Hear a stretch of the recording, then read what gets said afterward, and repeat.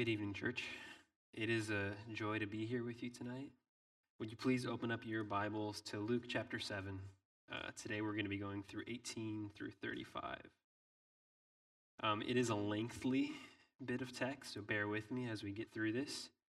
But last night, as I was doing my practice run, as I was going through my notes, the earthquake happened, right, close to midnight. And in the words of Michael Scott, I am not superstitious, maybe a little stitious, but I guess we'll see as we go now. If we have another earthquake, we'll know. God did not want me to preach this text. But here we are, Luke 7, 18 through 35. The disciples of John reported all these things to him. And John, calling two of his disciples to him, sent them to the Lord, saying, "Are you the one who is to come, or shall we look for another?" And when the men had come to him, they said, "John the Baptist has sent us to you, saying, 'Are you the one who is to come, or shall we look for another?'" In that hour he healed many people of diseases and plagues and evil spirits, and on many who were blind he bestowed sight. He answered them, "Go and tell John what you have seen and heard. The blind receive their sight, the lame walk, lepers are cleansed, and the deaf hear. The dead are raised up, the poor have good news preached to them, and blessed is the one who is not offended by me." When John's messengers had gone, Jesus began to speak to the crowds concerning John. "What did you go out into the wilderness to see? A reed shaken by the wind? What then did you go out to see? A man dressed in soft clothing? Behold, those who are dressed in splendid clothing and live in luxury are in king's courts. What then did you go out to see? A prophet? Yes, I tell you, more than a prophet. This is he of whom it is written, 'Behold, I send my messenger before your face, who will prepare your way before you.' And I tell you, among those born of women, none is greater than John. Yet the one who is least in the kingdom of God is greater than he." When all the people heard this, and the tax collectors too, they declared God just, having been baptized with the baptism of John. But the Pharisees and the lawyers rejected the purpose of God for themselves, not having been baptized by him. To what then shall I compare the people of this generation? What are they like? They are like children sitting in the marketplace and calling to one another, "We played the flute for you, and you did not dance. We sang a dirge, and you did not weep. For John the Baptist has come eating no bread and drinking no wine, and you say he has a demon. The Son of Man has come eating and drinking, and you say, 'Look at him, a glutton and a drunkard, a friend of tax collectors and sinners.' Yet wisdom is justified by all her children." Let's pray. Lord, we thank you for your word. We thank you that we can gather like this and hear this story. To have this moment preserved for us as we consider John the Baptist, as we consider what he was dealing with, and as we consider your kingdom. So Lord, be with us tonight. Work in me and through me. Lord, speak to us tonight. We would love to hear from you, Lord. In Jesus' name we pray. Amen. All right, you may be seated. So about 6 months ago, six months or so, I was listening to a podcast. And one of the men stated something in their discussion that really stuck out to me. And this was a pretty superficial discussion. There was nothing really deep going on. One of my few hobbies is I love watches, and I was listening to two dudes talk about watches. And within here, one of them nonchalantly expresses this phrase. He says, "Expectation is the thief of joy." Expectation is the thief of joy. Now that's a loaded statement, especially when we're talking about just wristwatches. And immediately this statement resonated with me. In my head, I affirmed it. I was like, expectation's the thief of joy. Amen, brother. The pessimist in me was all about it. My brain interpreted it immediately as expect nothing and you'll never be disappointed. Expect too much and you'll definitely not be happy. You'll always be disappointed. Expectation is the thief of joy. The problem is that we always have expectations. There is no avoiding them. We have expectations of what our lives will look like or what they should look like. Whether it's our walk with the Lord, marriage, relationships, work, what our dinner is going to taste like that evening, we all have expectations. They're always there. And whether we consciously acknowledge it or not, met or unmet expectations affect us emotionally.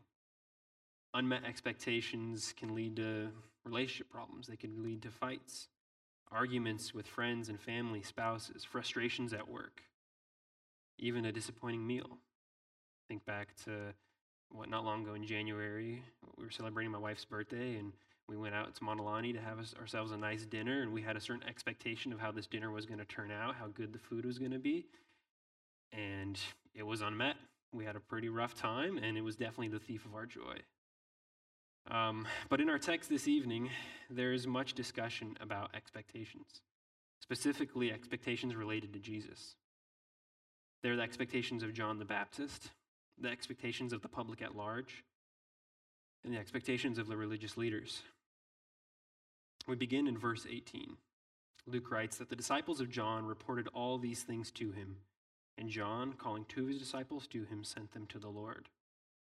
This story is also told in Matthew, in chapter 11. And Matthew gives us a little more context to this situation. He says that John is in prison at this time. He has been arrested for calling Herod out on his sin. And soon after, we read in Matthew chapter 18 that John will be executed while in custody. So John is in prison, whether he is aware of it or not. Death is at his door. But as we see here, that even in prison, John was keeping tabs on Jesus' ministry. He has his disciples watching and listening. He is staying in the know regarding Jesus and what's going on. And so Luke tells us that the disciples of John report all these things to him. Undoubtedly, he has in mind all the miracles, all the amazing things that Jesus is doing, the things he is teaching.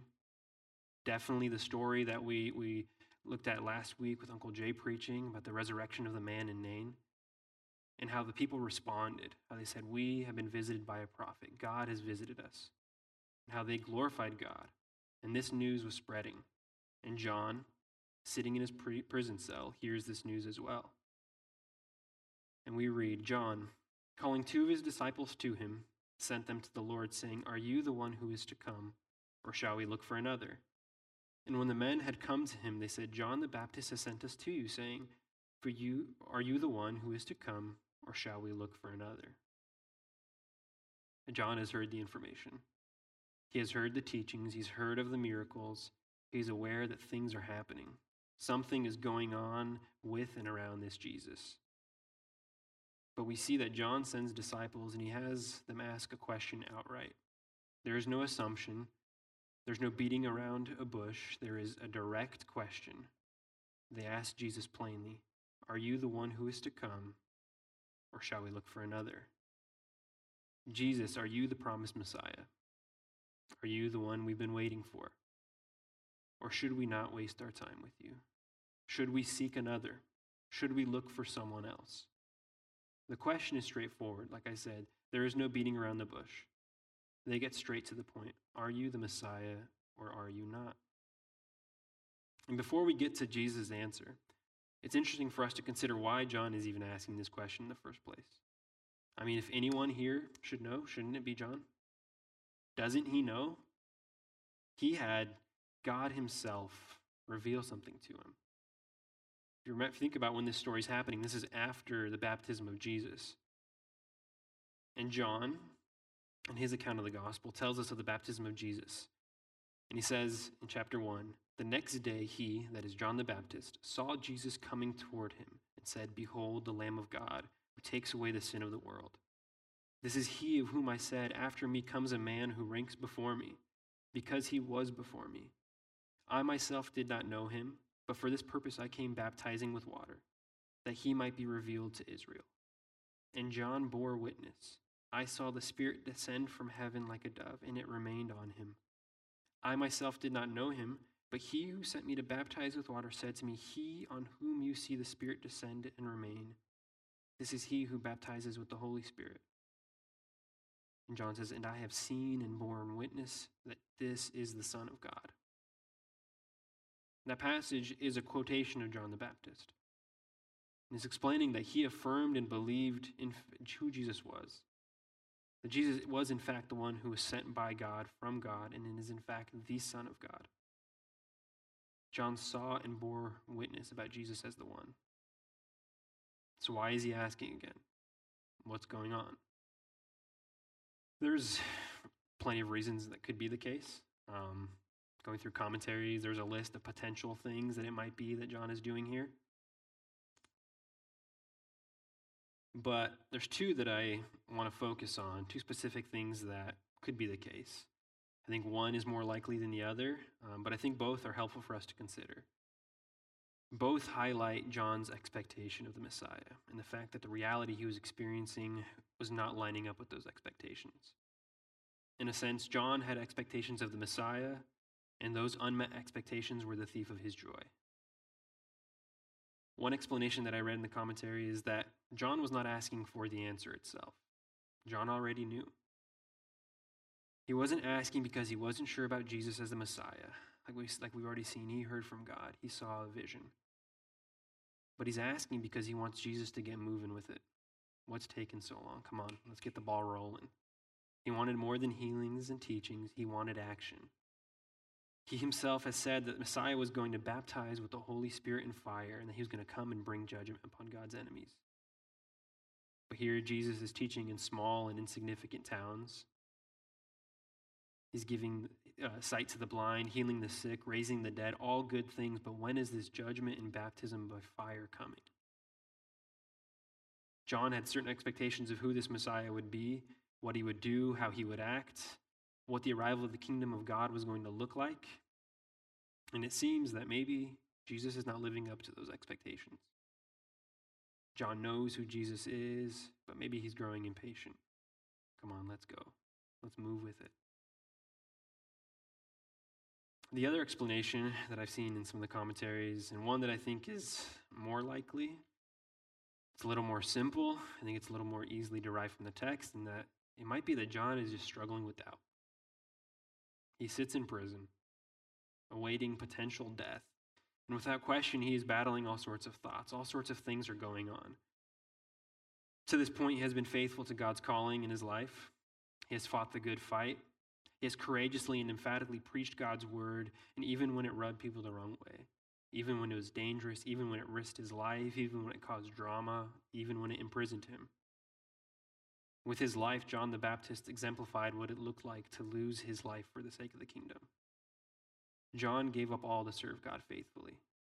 He endured and suffered much as a result. And I'm sure that as he sits in his prison cell, as he waits for either release or death, doubt begins to creep in. John is human. He is not some supernatural being without the human mind that we all deal with. Doubt may creep in. Again, he has expectations. He thought Jesus could be the one, but Jesus isn't acting like the one that John was expecting. The expectations he had don't match up with the reality he's experiencing.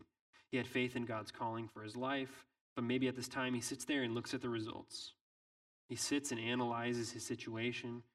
He looks at Jesus, and though he had God himself reveal this truth, he heard from God himself say that this is his son. Maybe he begins to question. Maybe that phrase that the serpent spoke to Eve in the garden haunts John here in prison. Did God actually say? Did God actually say that this man is the one? Isn't the Messiah supposed to bring judgment on the enemies of God and liberation of his people? Isn't he supposed to be our king and ruler? Isn't he supposed to inaugurate a new age and a new kingdom that lasts forever? Did God actually say that this Jesus is the Son of God? Yeah, he seems like a good teacher. Yeah, he has incredible giftings. Yeah, he heals, he restores life. He does incredible things. But is he the Messiah? John sees and hears what's going on with Jesus, what's going on around Jesus, and John wants to know, is he the one? Or should he turn his attention elsewhere? Has he wasted his time here with Jesus? And before we get to Jesus' response, before we move on in our text and see how Jesus answers John's question, I want us to consider the times we've thought like this. Whether John is just being impatient and wants Jesus to get moving and act like the Messiah he expects him to be, or whether John is struggling with doubt and assurance. I think we can all think back to the times that we've responded to our unmet expectations this way, with either frustration and impatience, or we've responded to unmet expectations with doubt. Undoubtedly, we've all had expectations of how God was going to be working in our lives. Expectations of how God was going to answer certain prayers, how he was going to act and deliver on certain promises. We've all had unmet expectations when it comes to our lives and our relationship with the Lord. We've all been like John here, questioning God about what is going on, wondering why he hasn't delivered the way we thought he would, frustrated that he isn't responding when or how we had hoped. Or maybe we're in despair, having a crisis in our faith. Life has been hard. Things seem to get worse and worse. There is no reprieve. Things just get more difficult. I've put my trust in God, but nothing has changed. Life has not gotten any easier. I struggle daily, and I wonder if he even cares. Is he really the God that saves? Does he really care about someone like me? Does he even hear my prayers? Am I wasting my time? Maybe I should look for another. Maybe I should find another source to focus my time and attention to. We've all experienced moments like this. I think it would be foolish for us to say that as Christians we never go through seasons like this. Here we see that John, a man who heard the voice of God clear as day, saw the vision of the dove descending on Jesus. God revealed to John who Jesus was, and even he had moments like this. I think there's encouragement for us there. Even John. Jesus is going to say that John is the greatest of men born to woman. Even he had rough days. Even he struggled. Even he had found himself questioning the plan of God here. As we get into the way that Jesus answers him, we see that Jesus doesn't rebuke him. He doesn't put him down. He doesn't condemn him for his impatience or doubt, whichever one it is. Jesus doesn't say, "What are you doing? You should know this. Come on, what's your problem?" Instead, Jesus answers in this way. In that hour, he healed many people of diseases and plagues and evil spirits. And on many who were blind, he bestowed sight. And he answered them, "Go and tell John what you have seen and heard. The blind receive their sight, the lame walk, lepers are cleansed, and the deaf hear. The dead are raised up, the poor have good news preached to them. And blessed is the one who is not offended by me." Luke says that when the disciples of John come to ask this question, when they arrive to speak with Jesus, Luke gives us some additional context of what's going on. He says that in that hour, Jesus had already healed many people of diseases and plagues and evil spirits. And on many who were blind, he bestowed sight.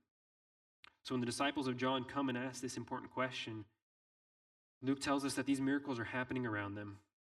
They arrive to have this talk, and they themselves are witnesses to the work that Jesus is doing. They are themselves witnesses to all sorts of healings, physically and spiritually. And Luke tells us that Jesus, in typical Jesus fashion, does not give them the kind of answer that they might have hoped for or expected. Jesus does not say yes or no. He tells them, look around. See what's happening. See what's actually going on. Go and tell John what you have seen and heard. He tells them, the blind receive their sight, the lame walk, lepers are cleansed, and the deaf hear. The dead are raised up, the poor have good news preached to them. In very typical Jesus fashion, he doesn't answer their question directly. He doesn't give a yes or no.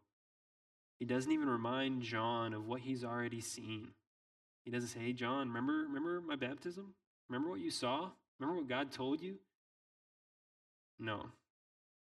In fact, he probably here doesn't tell John anything that he isn't already aware of himself. Our passage began with Luke saying that the disciples of John saw and heard what Jesus was doing, and they went and told John. That's why this conversation is happening in the first place. John already knows that the blind are receiving their sight. He already knows that the lame are walking, that lepers are cleansed, that the deaf now hear, that the dead are being raised, that Jesus is going around traveling and preaching and teaching. He has already heard about these things. So why is Jesus repeating this? Why is he telling him these things that he's already heard? In a simple sense, I think Jesus is just telling John that he already knows the answer. He already has the information he needs. God has already revealed this to him. And again, I don't think Jesus is doing this in a condemning or condescending way. Instead, it just seems that Jesus is affirming the truth that's already been revealed to John, and he's encouraging him. He's reminding him. He reiterates the things that are happening, and it's interesting to note the miracles that Jesus actually mentions here. He kind of covers a wide variety of them, but I think he says certain things specifically for a reason. He says the blind receive their sight, the lame walk, lepers are cleansed, the deaf hear, the dead are raised up, the poor have good news preached to them. And while Jesus here isn't actually quoting the Old Testament like he does sometimes he will quote the Old Testament in prophecy and to make a point.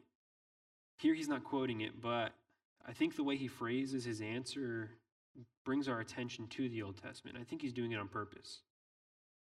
In Isaiah 35, we read the following regarding the promised Messiah. This is one of those texts that is considered an Old Testament prophecy about the coming Messiah. And this is a passage John would have known. In verse 4, we read, "Say to those who have an anxious heart, be strong, fear not. Behold, your God will come with vengeance. With the recompense of God, he will come and save you. Then the eyes of the blind shall be opened, and the ears of the deaf unstopped. Then shall the lame man leap like a deer, and the tongue of the mute sing for joy. The waters break forth in wilderness, and streams in the desert." Another passage that he might have in mind is actually the passage that Uncle Craig just read. I was unsure about how I felt about including these passages. Am I reaching a little bit? But hearing Uncle Craig read it just now for the call to worship just affirmed that, no, I think God wants us to think of these passages, and I think he wanted John to think of this passage. I'm going to reread 61:1. Right? This is a passage that's titled "The Year of the Lord's Favor." Specifically, it is a promise of the coming Messiah when God will show his favor to his people. And in verse 1, "The Spirit of the Lord God is upon me, because the Lord has anointed me to bring good news to the poor. He has sent me to bind up the brokenhearted, to proclaim liberty to the captives, and the opening of the prison to those who are bound." Like I said, Jesus isn't actually quoting these verses, but the way he phrases his answer, I think, points John's attention to these passages and points our attention to these passages. In Isaiah, we have the promise in 35 that the eyes of the blind shall be opened. And Jesus says, now the blind see. Their eyes are, in fact, being opened. In Isaiah 35, we see that the ears of the deaf will be unstopped when this Messiah comes. And Jesus says, the deaf now hear. In Isaiah 35, it says, when the Messiah comes, the lame man shall leap like a deer. And Jesus tells John, right now there are those who could not walk, who are freely using their legs. And then in Isaiah 61, it says that the Messiah is going to come and the poor will have good news preached to them. And Jesus tells John, the poor are right now having good news preached to them. Again, Jesus is not rebuking John for his question. Instead, it seems he's encouraging John and he's pointing him to the Word of God, the promises of God. And I might be reading into this a little here, like I said. Maybe I'm over-spiritualizing this. But if, in fact, Jesus wants John to look at Isaiah 35 and 61 and reflect on the promises of God and see how they are applying to the current reality he is living, I think it's important for us to look back again at Isaiah 35 and see how that passage starts in verse 4. It says, say to those who have an anxious heart, be strong, fear not. And whether John at this moment is experiencing frustration and impatience, or whether he is struggling with doubt, I think without question he definitely has an anxious heart. This question wouldn't come up without that anxious heart. And when Jesus tells him to reflect on what he has seen and heard, to reflect on what is actually happening, it's as if he answers John in the midst of all of it. He addresses that question. He addresses that anxious heart and says, be strong, fear not. Look at what God has promised. Look and see what is going on. Be strong and fear not. Rather, instead, be encouraged. And we've all had moments like John. We're honest with ourselves. We've all been there. We've all had times of impatience with the Lord. We've all struggled with doubt. And I think the way that Jesus answers John here is something that can encourage us, can remind us. Jesus does not say that John needs additional special revelation. He doesn't need to perform some spiritual rituals or deeds to solve a riddle and figure out the clues. But instead, Jesus encourages him and reminds him of the promises of God. He draws his attention to the word that's already been provided. He encourages him and says that even though you might have expected something different, look at how God right now at this moment is delivering on his promises. And this is a call for us in the midst of our struggles in our faith, in our frustrations and doubt, to be strong and fear not. To look to God, to look to his word, to reflect on his promises and be reminded of how he had already come through on those promises. That he is the same God today as he was then. That we have his word, we have his promises written, saved, preserved for us to reflect on.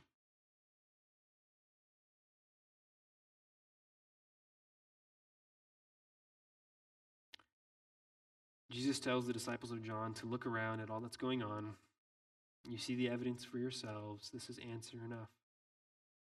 But he caps off his answer with a very interesting statement. He says, "Blessed is the one who is not offended by me." It seems a little out of place, doesn't it?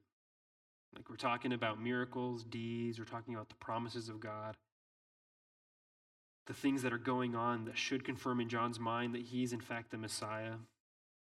So why does Jesus want the disciples of John to pass on this final statement? Blessed is the one who is not offended by me. And I think this again brings us back to how expectations can affect us, especially when our expectations are unfulfilled or unmet. If expectation is the thief of joy, I think here Jesus is saying, don't let it be. Don't let your unmet expectations of Jesus and God rob you of the joy that is to be had in Christ. And the question is, why would John, or anyone for that matter, be offended by Jesus? In the context of our passage, I think that those who are offended by Jesus are offended because he does not live up or match up to the expectations they had. Whether it's the religious leaders, the public that's listening, or John himself, those who were offended by John or by Jesus rejected him on the basis that he couldn't be the Messiah because he didn't match up to what they expected.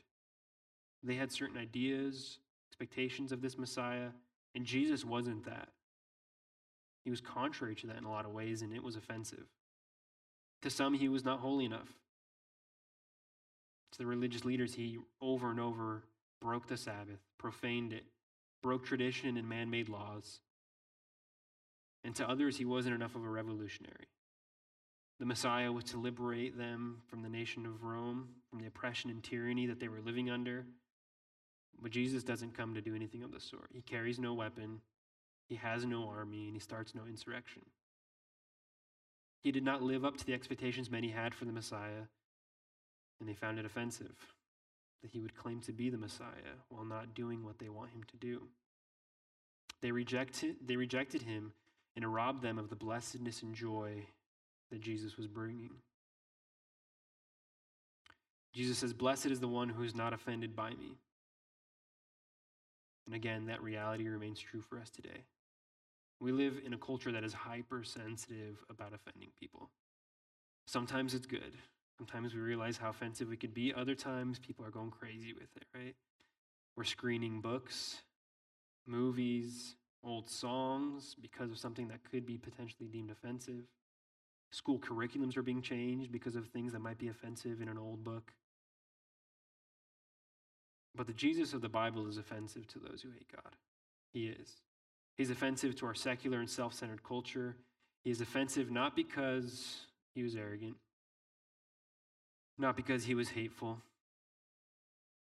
Not because he mocks and oppresses. He's offensive because he is holy. He's offensive because, as Paul writes in 1 Corinthians, that Jesus is a stumbling block to the Jews and a folly to the Gentiles. He was not the Messiah that society expects or even wants from their. He was not what the society expects or even wanted from their King and Messiah. And if we're honest with ourselves, even as believers, he can sometimes be offensive to us. Sometimes we don't want the whole Jesus. We want bits and pieces. We want the Jesus who tells us not to judge, but not the one who calls us to live in holiness. We want the Jesus who tells us to rest in him, but not the one who tells us to pick our cross and follow him daily. We want the Jesus who loves us unconditionally regardless of who we are or what we've done, but not the one who tells us to love others that way.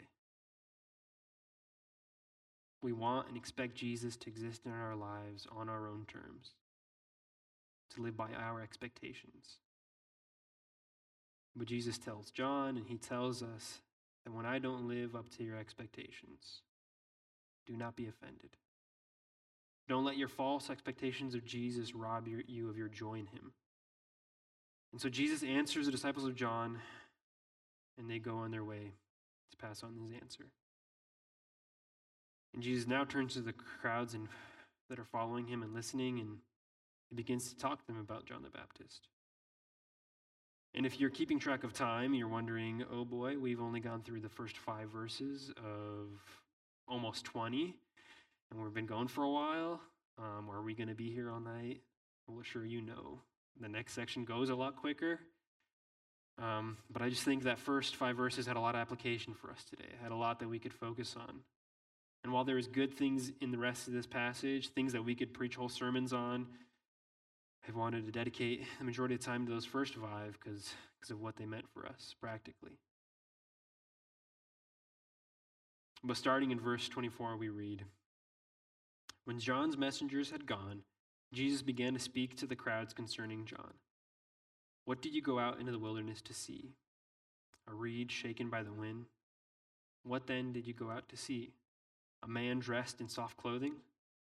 Behold, those who are dressed in splendid clothing and live in luxury are in king's courts.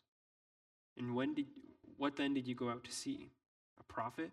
Yes, I tell you, more than a prophet. This is he of whom it is written, Behold, I send my messenger before your face, to prepare your way before you.'" Jesus now turns to the crowd and he asks a series of rhetorical questions regarding John. He says, "What would possess you to do such a thing? Why did you go out in the wilderness to see John? Why would you leave the comfort of your home, the normal, busy city life that you lived? Why would you go out into the wilderness to see John? Was it to see a reed shaken by the wind? Just a common plant out there blowing to and fro in the wind? Was it to see a man dressed in soft clothing and living in luxury?" And the answer to these questions is an obvious no. They didn't go into the wilderness to see the common desert plant. They did not go to see a wealthy man living in luxury. But these questions point to us that John was not common. He was not some wealthy dude living in luxury, and he was not just like the common plant that was being swayed back and forth by the wind. He was not weak and flimsy. He was not soft, rich, and comfortable. On the contrary, John was abrasive. He was harsh. He ate weird food. He dressed funny. He was far from luxurious. The answer to these questions is no, and Jesus continues saying, "What then did you go out to see?" It wasn't to see those things, because we know that's not what John was. What did you go out to see? A prophet? Yes, I tell you, more than a prophet. This is he of whom it is written, Behold, I send my messenger before your face, who will prepare your way before you. Jesus states that the reason that people flocked to John, the reason people were coming by the thousands, is because they recognized his importance, his significance. They recognized that he was from God, that he was a special teacher, that he was a prophet. But Jesus elaborates. John wasn't just any prophet. He wasn't just any messenger. Jesus quotes Malachi 3:1 and validates John as the one who was sent by God to prepare the way of the Messiah. And in doing so, he also validates himself as the Messiah. But Jesus says John was special. Because I tell you, among those born of women, none is greater than John. Yet the one who is least in the kingdom of God is greater than he. And Jesus says that born of women, there is none greater. John was the cream of the crop. He was special. He was not just any prophet. He was the greatest of prophets. He had the special task of being the forerunner to Jesus. He was the one who had the privilege of paving the way for the Messiah. But John says that the kingdom of God values people on different terms. As great as John was, though he was a great prophet, the greatest of men, in regards to the kingdom, the lowest of the low was still greater than John. How is this? What does Jesus mean by this? How can the lowest of the low, the least significant person in the kingdom, be greater than one of the most important and significant men in history? There's this concept in theology in the Bible, as we look at the history of the Bible, that John is in a long line of prophets who looked forward to the coming of Christ. They belonged to what's called the time of promise. They looked forward. But Jesus' coming was a dividing line. Jesus belonged, or he and all that came before John, right, before Jesus, were those that belonged to the time of promise. And when Jesus comes, he inaugurates a new kingdom and begins what's called the time of fulfillment. Those who belong to the kingdom are greater than John, not because they are more special than him, not because they do greater things, because they are more significant. They are more significant and greater in the kingdom because they belong to the time of fulfillment. They belong to the realization of the promises of God. They get to experience the full expression of what God promised and is now delivering in Jesus. And Jesus says this not to minimize John. He's not belittling him, but instead he puts John in perspective. John was special. His baptism was important, but something greater than John is here. And belonging to the kingdom is far more important than being baptized by John. As important as that was, as significant as that was, following Jesus is more important. There's something said to be here too about celebrity culture. Right? Even John, the greatest of men, is lower than the least in the kingdom of God. In our society today, we love celebrities. We make celebrities out of everything. Whether it's musicians, movie stars, politicians, we even do it with pastors and worship leaders. We do it with significant teachers in the church. Often we could lift them up and make idols of them. We care more about them than we do about the average Joe in church, the lowest of the low. But Jesus says that God doesn't look at the body of Christ that way. As significant as many teachers are, as significant as the pastor is, God cares significantly more about every single one of us. He cares about us. He knows us by name. He does not love one more than the other.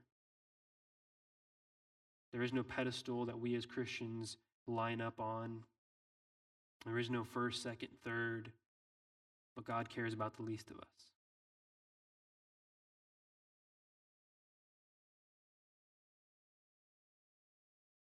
Luke tells us the following, that when all the people heard this, the tax collectors too, right, the lowest of the low in this culture, the tax collectors too, they declared God just, having been baptized with the baptism of John. But the Pharisees and the lawyers rejected the purpose of God for themselves, not having been baptized by him. Again, Jesus was not critiquing John and his ministry. Instead, he was confirming its importance and legitimacy. And the crowds listening to Jesus, the lowest of the low, they recognized this and they understood this, and they respond and worship God. They declare God just. They see the wisdom of God in this. And Jesus pits the submissive, humble acceptance of the common people, the lowest of the low, the tax collectors. He pits them versus the stubborn arrogance of the religious leaders. He says that the common people, the lowest of the low, they declared God just. They accepted the purpose of God for them in their lives. They saw the wisdom of God in John and in Jesus. But the religious leaders, they rejected the purpose of God. They refused the baptism of John. Jesus continues saying, "To what then shall I compare the people of this generation? What are they like? They are like children sitting in the marketplace and calling to one another. We played the flute for you, and you did not dance. We sang a dirge, and you did not weep." And by this generation, Jesus seems to indicate the religious leaders and lawyers. Like I said, he's pitting, Luke here in this text pits the common people, the lowest of the low, the tax collectors and sinners. He pits them against the religious leaders. And so when Jesus says, by this generation, he means the Pharisees and the lawyers, the religious elite. The regular folks, the tax collectors, the average Joe, they saw the purpose of God in their lives in the baptism of John and now the teaching of Jesus. But the religious leaders and those who studied the law of God, those who considered themselves knowledgeable in who the Messiah was to be, they reject John and they reject Jesus. And Jesus paints a picture for us. He said, "What should I compare these people to? They are like children in the marketplace calling to one another. We played the flute for you, and you did not dance. We sang a dirge, and you did not weep." Jesus basically says, when it is time to dance, they refuse to dance. When it's time to be sad, they refuse to cry. In one sense, the religious leaders stand in open opposition to the wisdom of God in Ecclesiastes chapter 3, that there is a time for every matter under heaven. There's a time to weep and to laugh, a time to mourn and to dance. There is a time to see John and the wisdom of God in John, and there's a time to see God's purpose for them in Jesus now. But these religious leaders, like stubborn children, cross their arms and say no. Jesus elaborates this in plainer terms. If the kids singing a song and dancing and crying was confusing to us, Jesus said, "It's plain. Let me show you.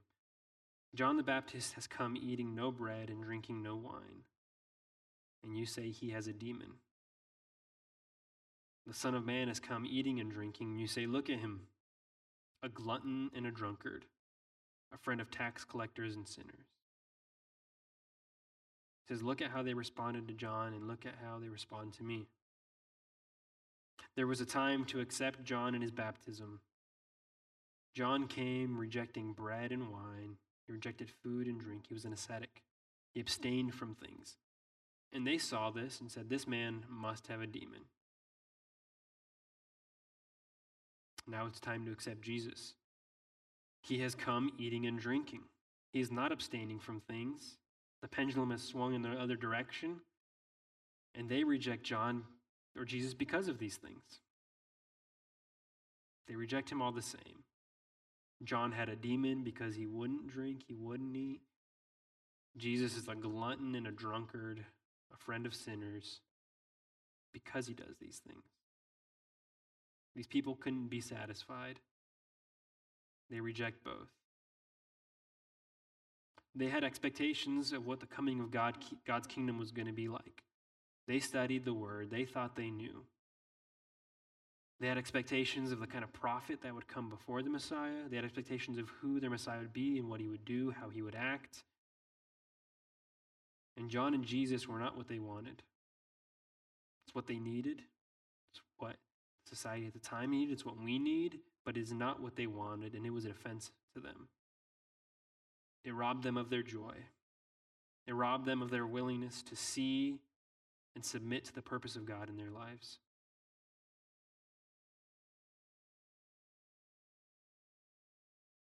Finally, our text this evening ends with verse 35. Jesus sums up the points he's been trying to make about the religious leaders and those who have accepted John's baptism and himself. And he says, yet wisdom is justified by all her children. Again, Jesus says something that sounds a little out of place. Like some obscure philosophical quote we might read on the inside of a Dove chocolate wrapper or a fortune cookie. But what is Jesus saying here? Jesus basically says that the way and the wisdom of God will be evident. It will eventually be obvious. It will bear fruit, and that fruit will affirm and justify it. This isn't the first time Jesus has made a statement like this. A few weeks back when he was preaching on the trees and the kind of fruit that they will bear, telling them about the health of the tree, that a good tree bears good fruit, a bad tree bears bad fruit. And basically, Jesus is saying the same thing here. Wisdom is justified by all her children, by her fruit. And at the end of the day, the rejection of John and Jesus by the religious leaders will be seen as the foolishness that it is. And those who embrace the wisdom and purpose of God in their lives will see the fruit. They will experience the kingdom. They will have joy with Jesus forever. And in conclusion, how about us? Have our false expectations of God robbed us of our joy in him? Or have we seen the purpose of God for us in Christ? That Jesus is in fact the one who was to come, and that he did in fact come. He was more than a good teacher, more than a prophet, more than a healer. He was the Messiah, the Son of God. And as John said, the Lamb of God who takes on our sin.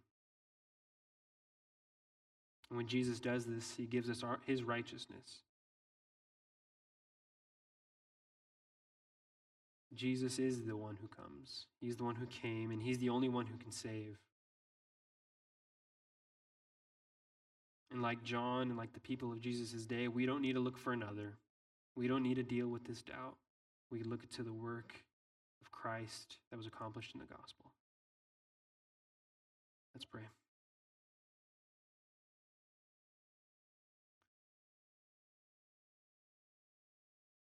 Lord, you are good.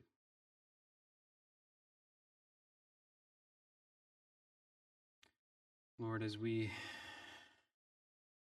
reflect on your word, Lord, I pray that out of all the words that I spoke, Lord, that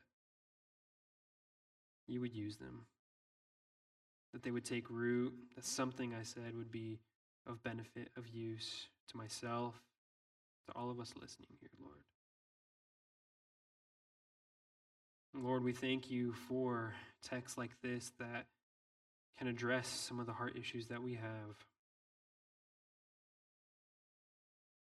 that we can be frustrated or impatient, we can be fighting doubt,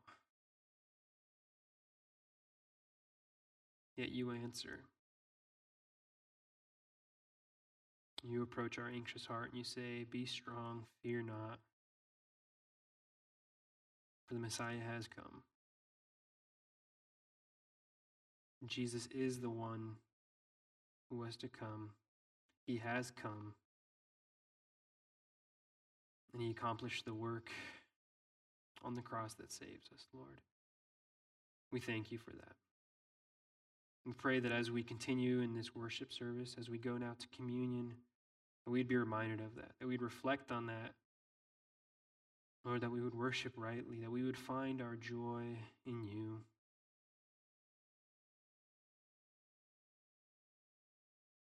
In Jesus' name, amen.